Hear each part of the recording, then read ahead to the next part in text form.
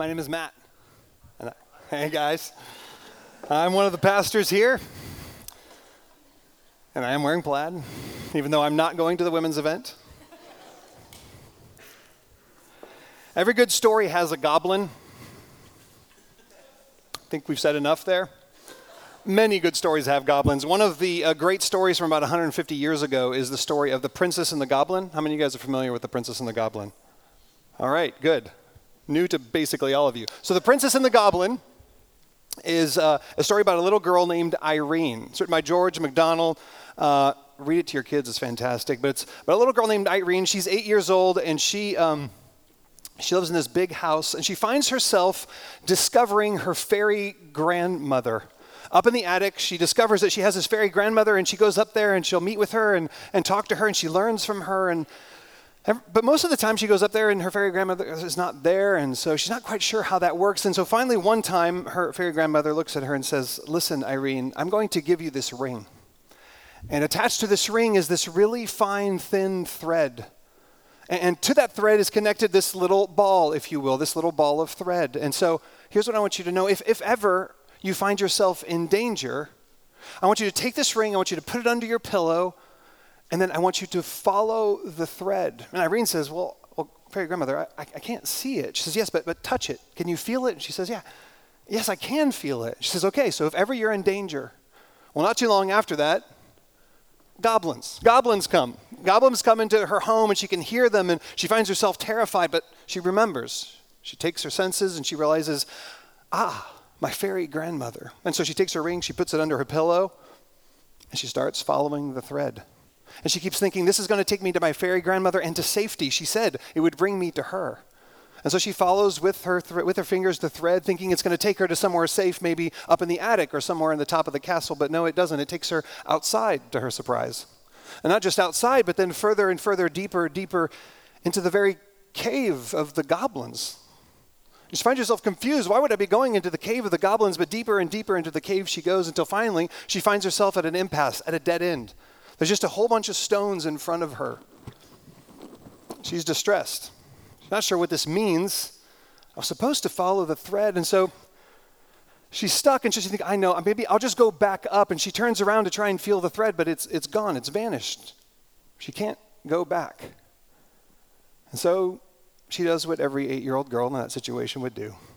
She falls to the ground and starts to cry. And she cries and cries and then remembers, she told me to just follow the thread. And the thread goes through this pile of rocks. And so I'm going to figure out a way through this pile of rocks. And so she climbs up, she starts pulling down the rocks, and some small boulders, and her fingers start getting numb and then start getting bloody from pulling off one rock after another. And eventually she starts making this little hole, and she sees a little gap in there, and then she hears a voice. And it's Curdy. Her friend Curdy has been trapped behind this wall from the goblins behind, and she shows up and starts pulling out, and he's able to climb out. And Curdy says, how did you find me? How did you know I was here? And she says, I didn't know, and I didn't even know why I was following this thread, and I don't know why it led me here, but now I know. It was to come and rescue you. The thread went on into this gap, and Curdy climbed out and said, great, let's go. Let's go back up the cave. Let's go back out to the outside. Let's go hide somewhere else. And she says, no, I have to follow the thread. It's supposed to take me to my grandmother. That's to safety, and I must follow the thread. You're going to have to read the rest of the book by yourself. Follow the thread. Follow me, Jesus says. He shows up on the banks of the Sea of Galilee, and he looks at these fishermen, and he makes this audacious ask. Come with me. Follow me. And it's counter to all the ways in which disciple, rabbi kind of relationships were manifested or were begun in this time. You don't see it in the Old Testament. You don't see it in any of the Jewish or rabbinic writings. No rabbi went and chose his disciples. That's not how it worked. Disciples chose their rabbi. They would go and say, you know what, your kind of teaching, the direction in which you see, the way in which you understand the Torah that's the way I would like to follow. And so I'm going to follow you. But not Jesus, because he's no ordinary rabbi. And he goes out and he starts plucking guys from the seashore From the banks of the river, he calls them and he says, follow me. I want you to follow me into the good life, into the life that I have for you. So this morning we're going to look at three things. Why does Jesus' call to follow him have weight? Why does Jesus, when he calls, why does it have weight? Why does it have substance? And then what does it look like to follow Jesus, really? And how do we become the kind of people who will follow him? Well, why does Jesus' call to follow him have substance? Why does it have weight? Why do they go? What is it about him? Well, when we find out, Jesus has just begun his ministry. He's probably preached a few times based on verse 14 and 15 that we saw last week, but nothing's really happened. We haven't seen him do anything yet. But he calls these four fishermen, and it says, in very marked manner, immediately three things happen. He teaches with authority in the synagogue. He performs an exorcism of a demon-possessed man with his own authority. And he heals Peter's mother-in-law. And then he ends up healing a whole bunch of people in their town by his own power. Why does Jesus say, follow me? And why can he say, follow me? It's because he has the authority in and of himself. Like he has the authority. It comes from him. He has authority to declare what is true. That's why he can call disciples. His teaching, it says, astounded people. It surprised them. They weren't totally sure what to do with it. They said it's new, not new like it's a new idea. New as in it's qualitatively different. He teaches in a way that has power, exousia. It's declarative. It's defined by an authority that seems to come from within him, not from some second source, which was what all the scribes would do. They would say, well, according to Gamaliel and all the things that he says, therefore you must do this. And Jesus doesn't talk this way. He doesn't quote other people. He talks from himself, from God, as God. It's not derived power. It's actual power. He stands in front of everyone and says, this is ultimate reality. This is what I declare to you. That's what's really different from people who follow Jesus and from people who don't. People who follow Jesus understand that Jesus is declaring that he's God and that the way that he sees reality, both our reality, your reality, mine, what's true about him, what's true about me, what's true about the world, is in fact true. That he is the truth. So Jesus has authority to declare what's true, and he also has authority to cast out what's evil.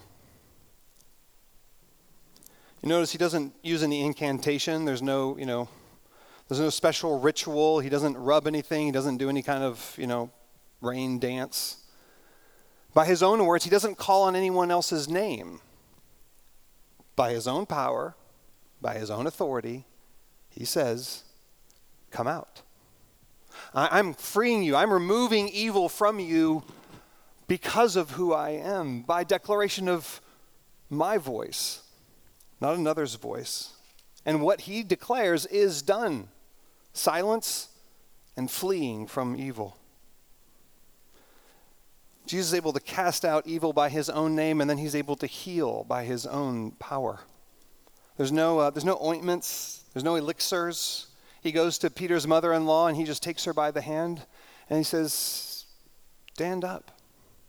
And her fever, which is candidly kind of an ordinary thing, if fever leaves her. He meets her in the very ordinary ways, and of course then we see he's in front of the town and he's meeting people that have all kinds of diseases and distresses and illnesses, and Jesus steps straight into the middle of the physical struggles of their lives and he brings healing by his own power because he can. He has his own authority. All the way at the end of Jesus' life, he'll be talking to his disciples. He'll have died and risen again, and he'll look at them and he'll say one of the most incredible set of sentences in the Bible. He'll say, Matthew chapter 28, verse 18, he'll say, all authority in heaven and on earth has been given to me. And because that's true, now you can go and make disciples of every nation, baptizing people in the name of the Father, the Son, the Holy Spirit, and teaching them to obey all the things that I have taught you. And behold, I am with you always to the very end of the age. All authority has been put under me. All means in the Greek means all, if you're wondering. It's missing nothing. And from the beginning here, Jesus is coming and he's saying, I want you to follow me. I want you to come and do with me the things that I'm going to do. And he does it because the authority is in him. It is from him, and it's not from anybody else. I don't have that kind of authority. I mean, I could say, hey, okay, everybody, stand up. We're going to do jumping jacks, 20 jumping jacks right now. And there would be, and amongst you, there are the jumping jack fans, and she'd be like, all right, we're doing some jumping jacks. But candidly, most of you would look at me and go, yeah, I mean, Matt Dunn would do jumping jacks just to prove that he can. But other than that, what we would find that you'd be like, no, I'm not doing jumping jacks. And you know what? I can't make you, can I? I'm not really. I can't demand it. I can't even require it of you. And that's just jumping jacks. But Jesus can. He doesn't have derived power. He has actual power. Why does Jesus' calling to follow him have weight? Because of who he is. Because of who he is, and because he has actual ruling authority. Because he's actually the king. He has the rightful and unimpeded power to act. And so he says, follow me. Follow me. Well, what does it look like to follow him? What does it look like to follow him? He has all authority. He demonstrates it in all kinds of ways, both through what he's declaring to be true, by how the power he has over evil, by the ways in which he can bring health to illness. All power and authority are his. But what does it look like?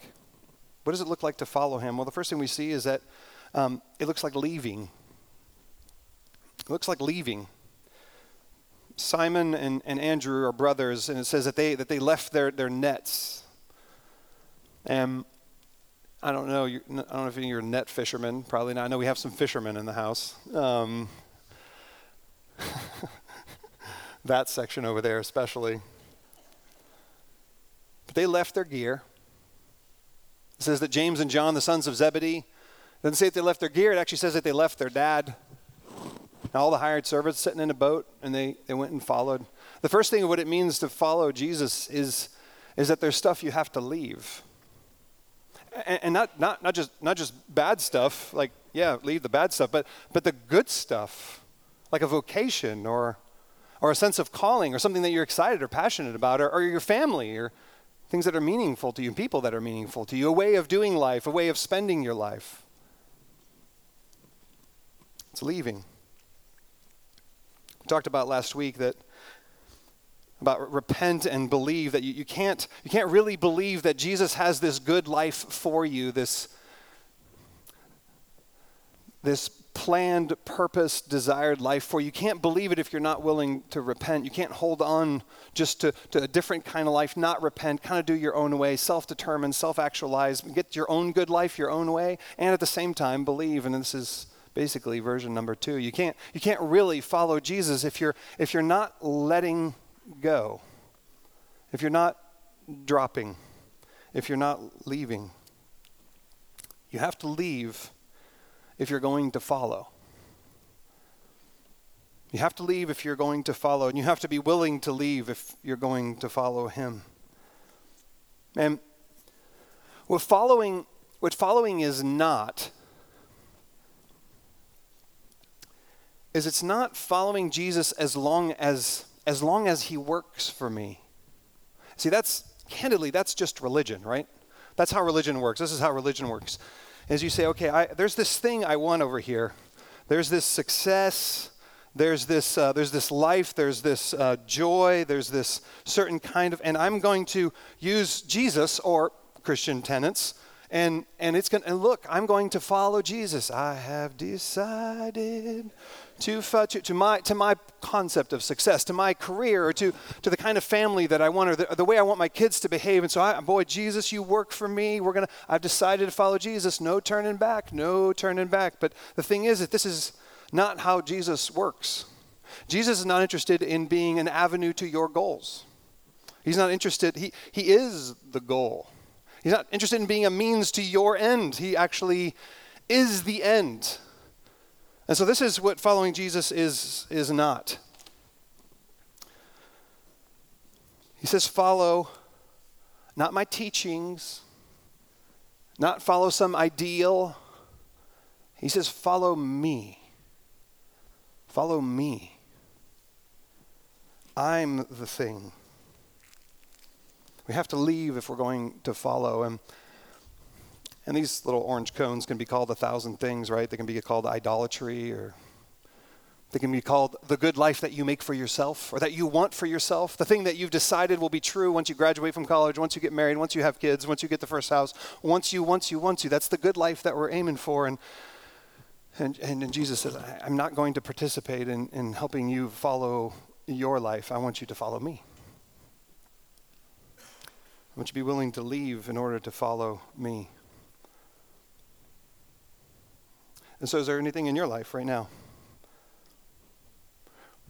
Any orange cones in your world that you've attached a Jesus hook to, and you're singing the right songs, but you're not really willing to leave that? Is there any version of the good life that you're so committed to that really to follow him and whatever he would invite you into, or already is, it just doesn't work?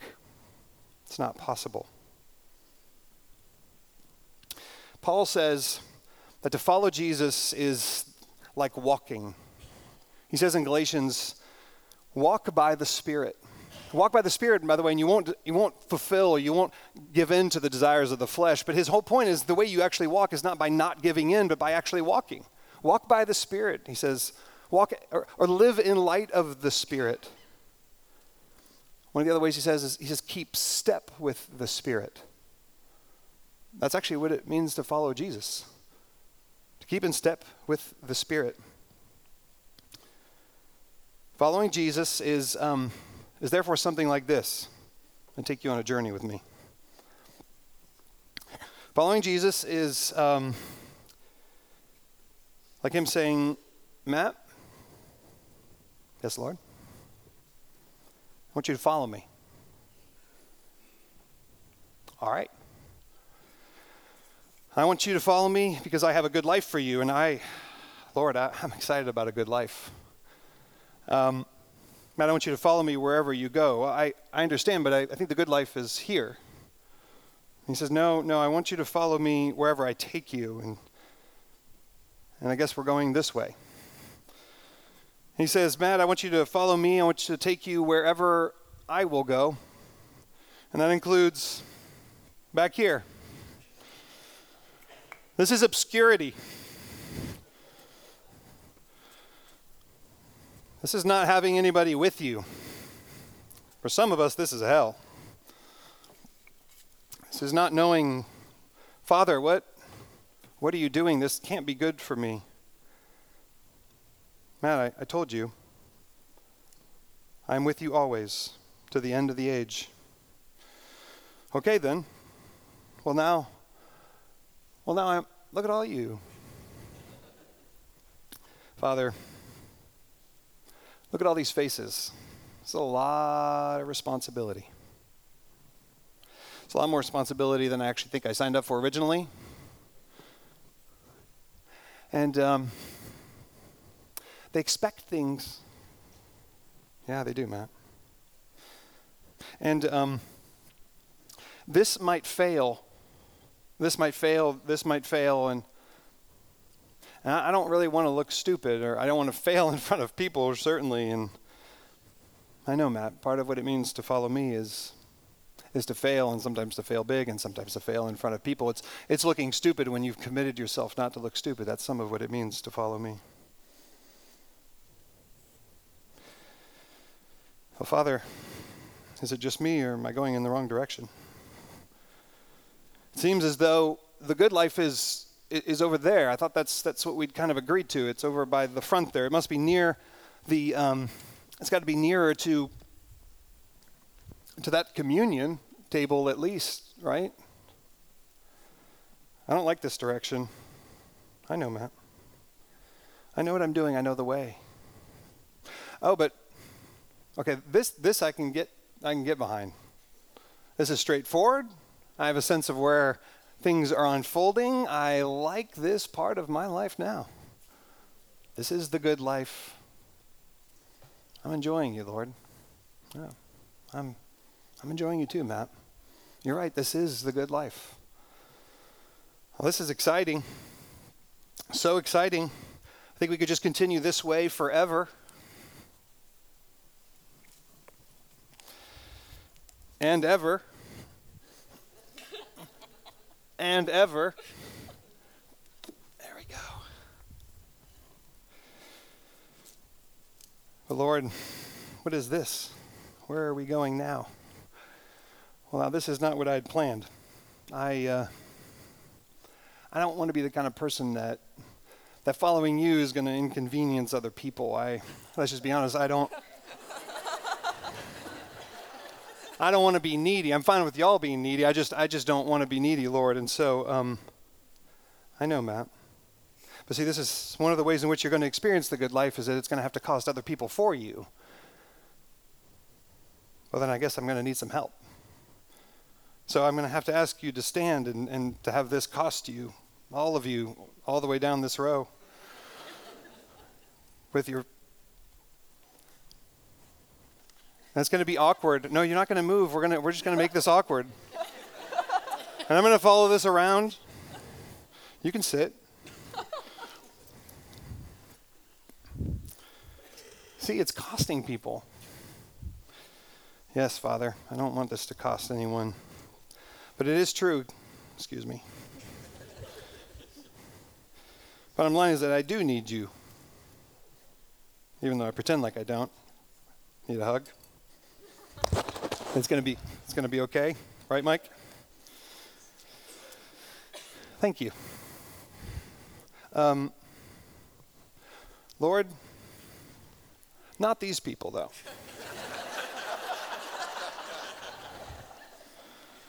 Honestly, Lord, these are not my kind of people. I think you know this. I know, Matt, but they're my kind of people. Well, they're needy, and they're demanding. I know, they are. They are, Matt. They're needy and demanding, and part of the good life is actually going to be you walking with them and walking through them and being a part of them. This is some of what the good life looks like. So I need you to raise your feet. Let me be with you. Awkwardly. I don't want to be.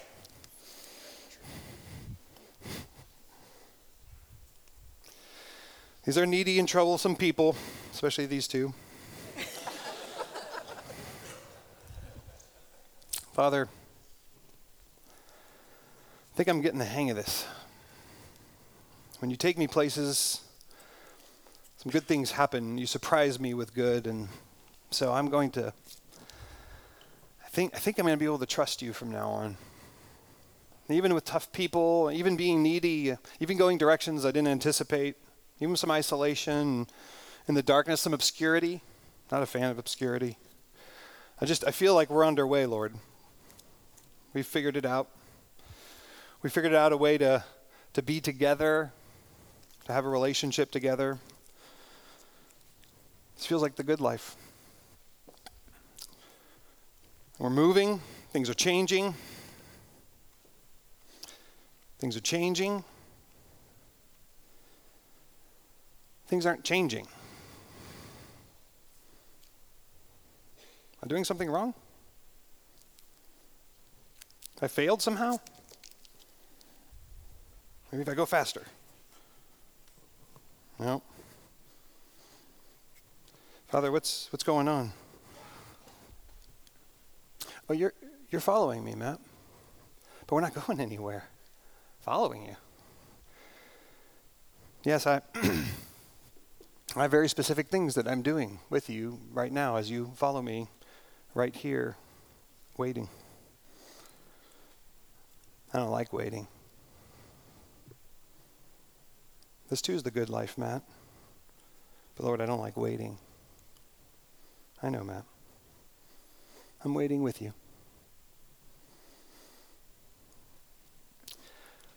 This is taking a long time. Maybe what you're thinking about this illustration.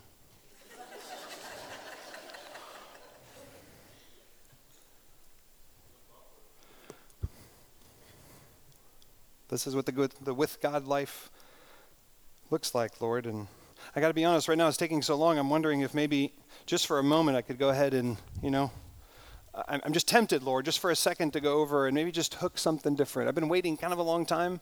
Not much has happened, and let's just be honest, it feels like futility. What's going on? There must be another good life for me because this one is going nowhere, it would seem.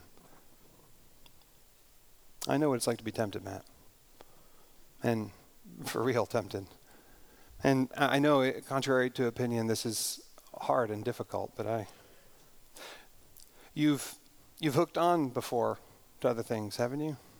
You've chosen to make your own good life, and every single time it has never returned on its promises. But maybe this time it will. It is making promises. It's a new thing.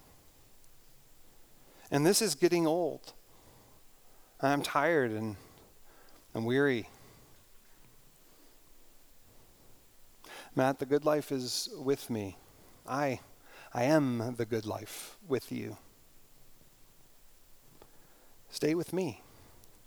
Follow me even here. Trust me even with this.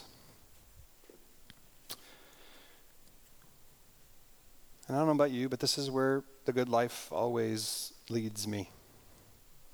We're following Jesus always at some point or another, multiple times along the way. It leads me here. It leads me to him. Oh, and boy, it's circuitous at times. But it seems to take me to him. And you know what's amazing is that Jesus is very kind. I don't know if you know this. He's very kind. He doesn't tell you the road all the way at the beginning. You know that he doesn't tell James, hey, listen, James, I want you to come and I want you to follow me. And for 3 years, you're going to be with me, and you are going to do and see some amazing things. Also, during those 3.5 years, people are going to hate you. You're going to be crowded by people all the time. You're never going to have a moment's breath. You're going to try to escape from people saying, Lord, can we send them away, please? Religious leaders and political leaders are going to threaten you. You're going to be so hungry sometimes that you're going to be walking through a field. You're going to have to rub together just some grain just to get some food into your mouth. You're not going to have anywhere to lay your head. And when you do lay your head down in some field, you're going to be laying next to Peter, and he snores, and you know how bad that's going to be. It's going to be hard. There's going to be times you're going to find yourself in a boat. It's going to be a storm so scary, and you're a fisherman. You're going to be terrified, and you're going to think you're going to die. Yeah, it's going to be scary to follow me. On top of being scary, it's going to feel futile. People aren't going to respond well. People aren't going to like what you're saying or doing. You're going to find yourself tempted to think that all the other disciples just are envious of you because you got to go on the Mount of Transfiguration. And then you know what? You're going to find yourself being jealous of them. No, I'm the greatest. That's what it's going to look like to follow me. I'm going to call you on that. Yeah, and then you're going to fail. I mean, abject failure. You're going to recant and reject and ignore me. At my greatest hour of need, you're going to run away. And then after I've died and after I'm risen, I'm going to come back but before that, you're going to find yourself disturbed, uncertain. You're going to be angry, confused. What's happening right now? This is not the story the way it was supposed to go.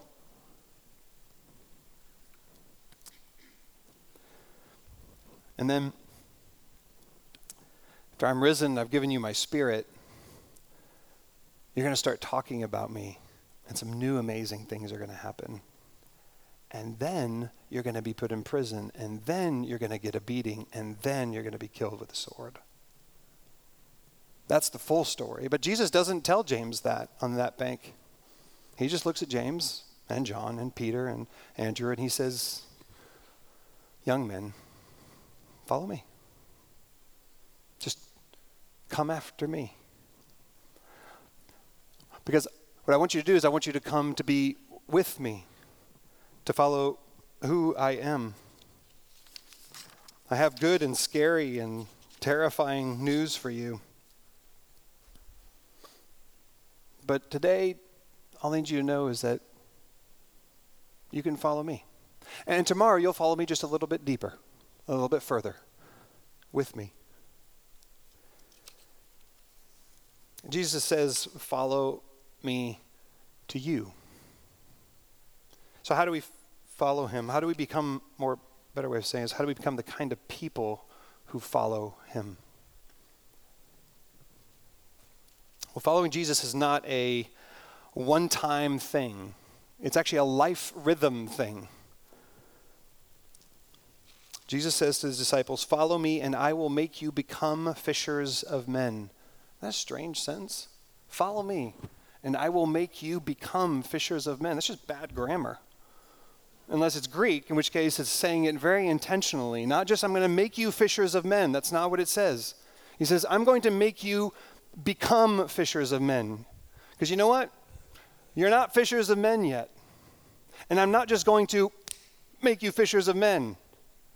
I'm going to make you become fishers of men. How do we become the kind of people who follow Jesus? We become.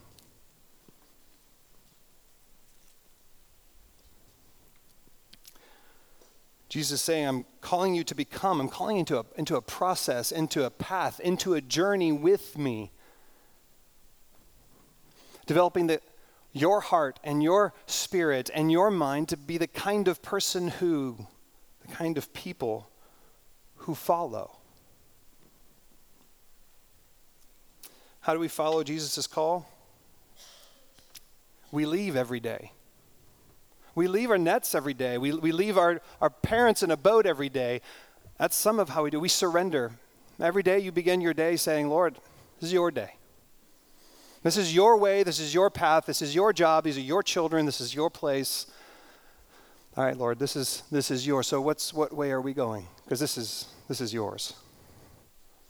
We surrender. We leave our nets every day.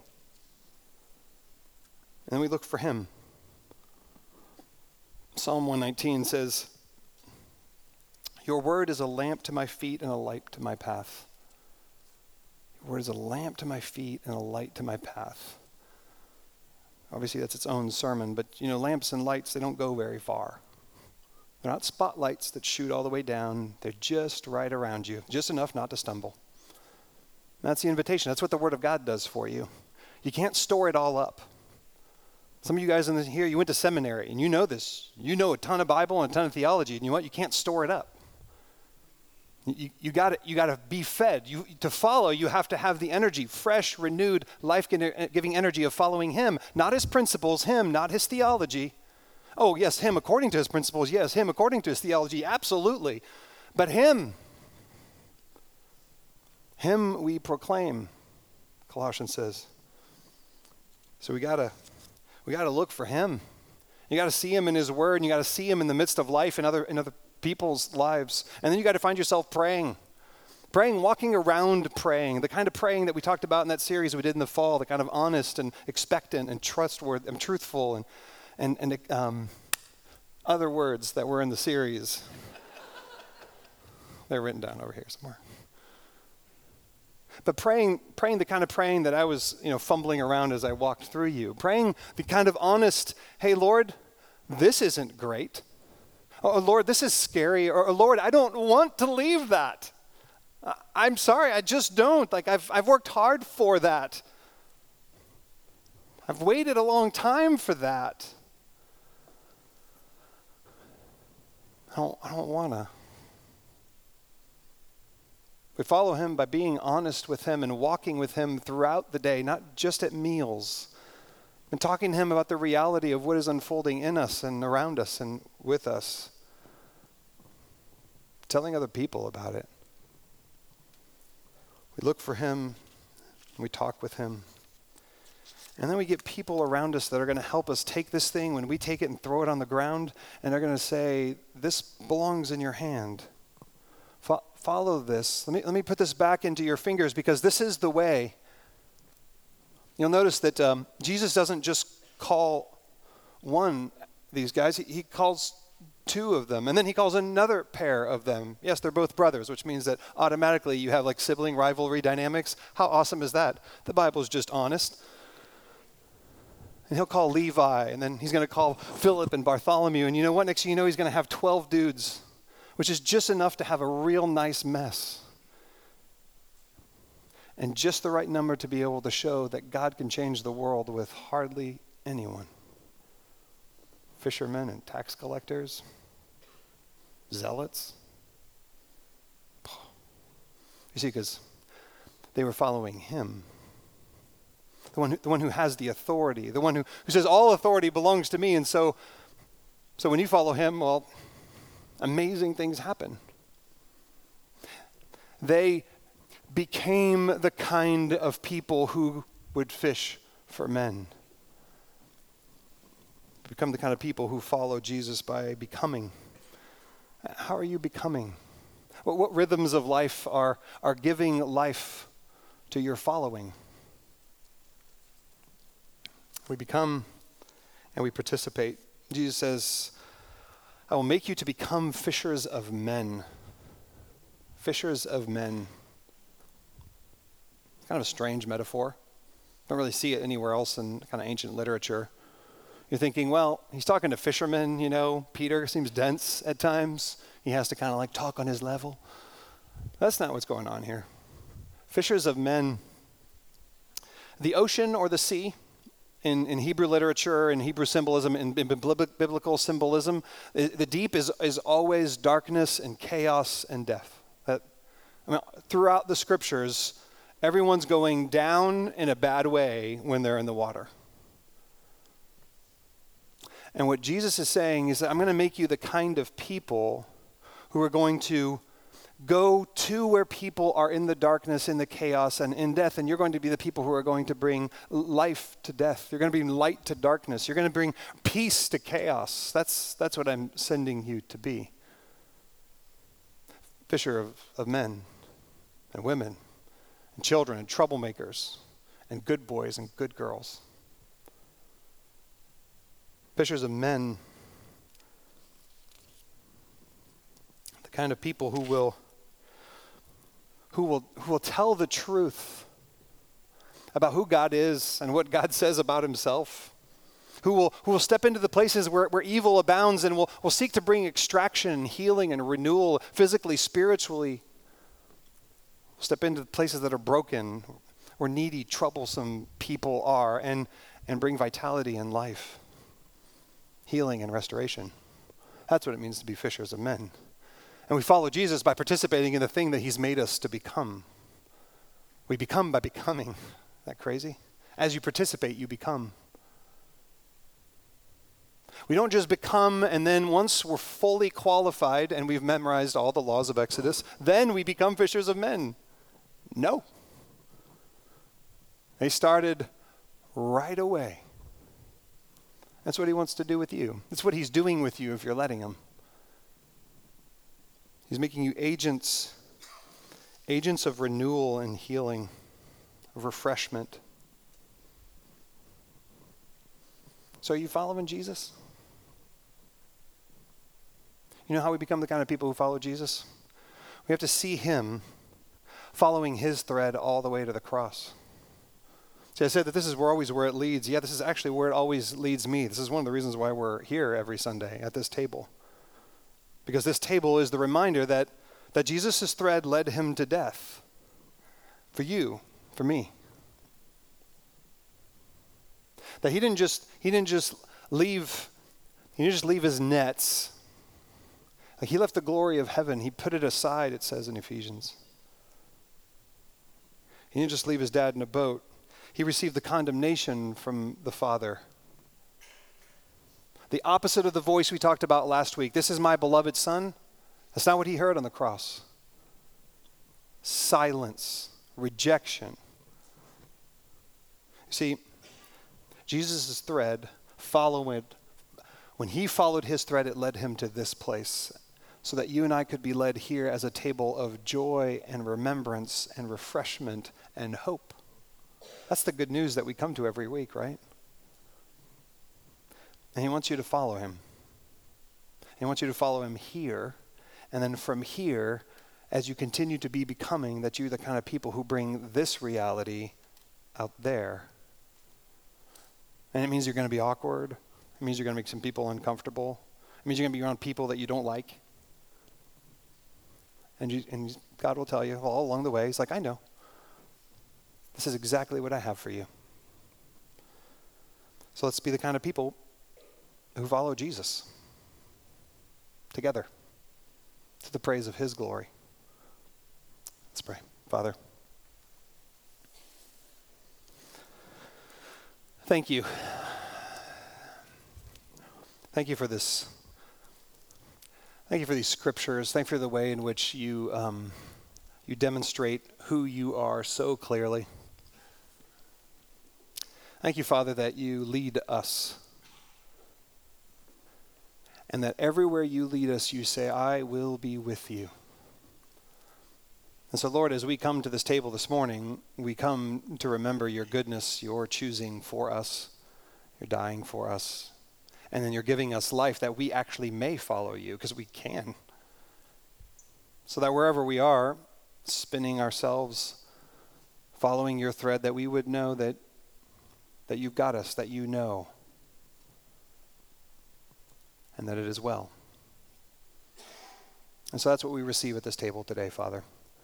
The confirmation that it is well, and the declaration that you have made us to become fishers of men. So, Lord, will you empower us to follow you in everything? Thank you that all authority has been given to you. That's the kind of Savior and God that is worthy of and can be followed. And so we follow you. And we pray this in Christ, our Savior. Amen. I want to engage your imagination as you come down for communion today. I want you to imagine as you stand up and you move towards the center, wherever you're sitting, move towards the center, that you've got one of these strings running down the aisle, and that in some ways you're holding the thread and you're following the thread down to what God has invited you to here. But I do want to say, as you come down, follow the thread and be honest. Be honest with him. Be honest with yourselves. Do you have places to repent? Are there some stuff you're not letting go of? Something you're not willing to leave? His invitation is drop it right here. Take these elements, go back and trust him. It's about to be a wild ride if you let him. If you belong to Christ, if Jesus has rescued you, then this is your meal. So come, receive the body and the blood of Christ for you.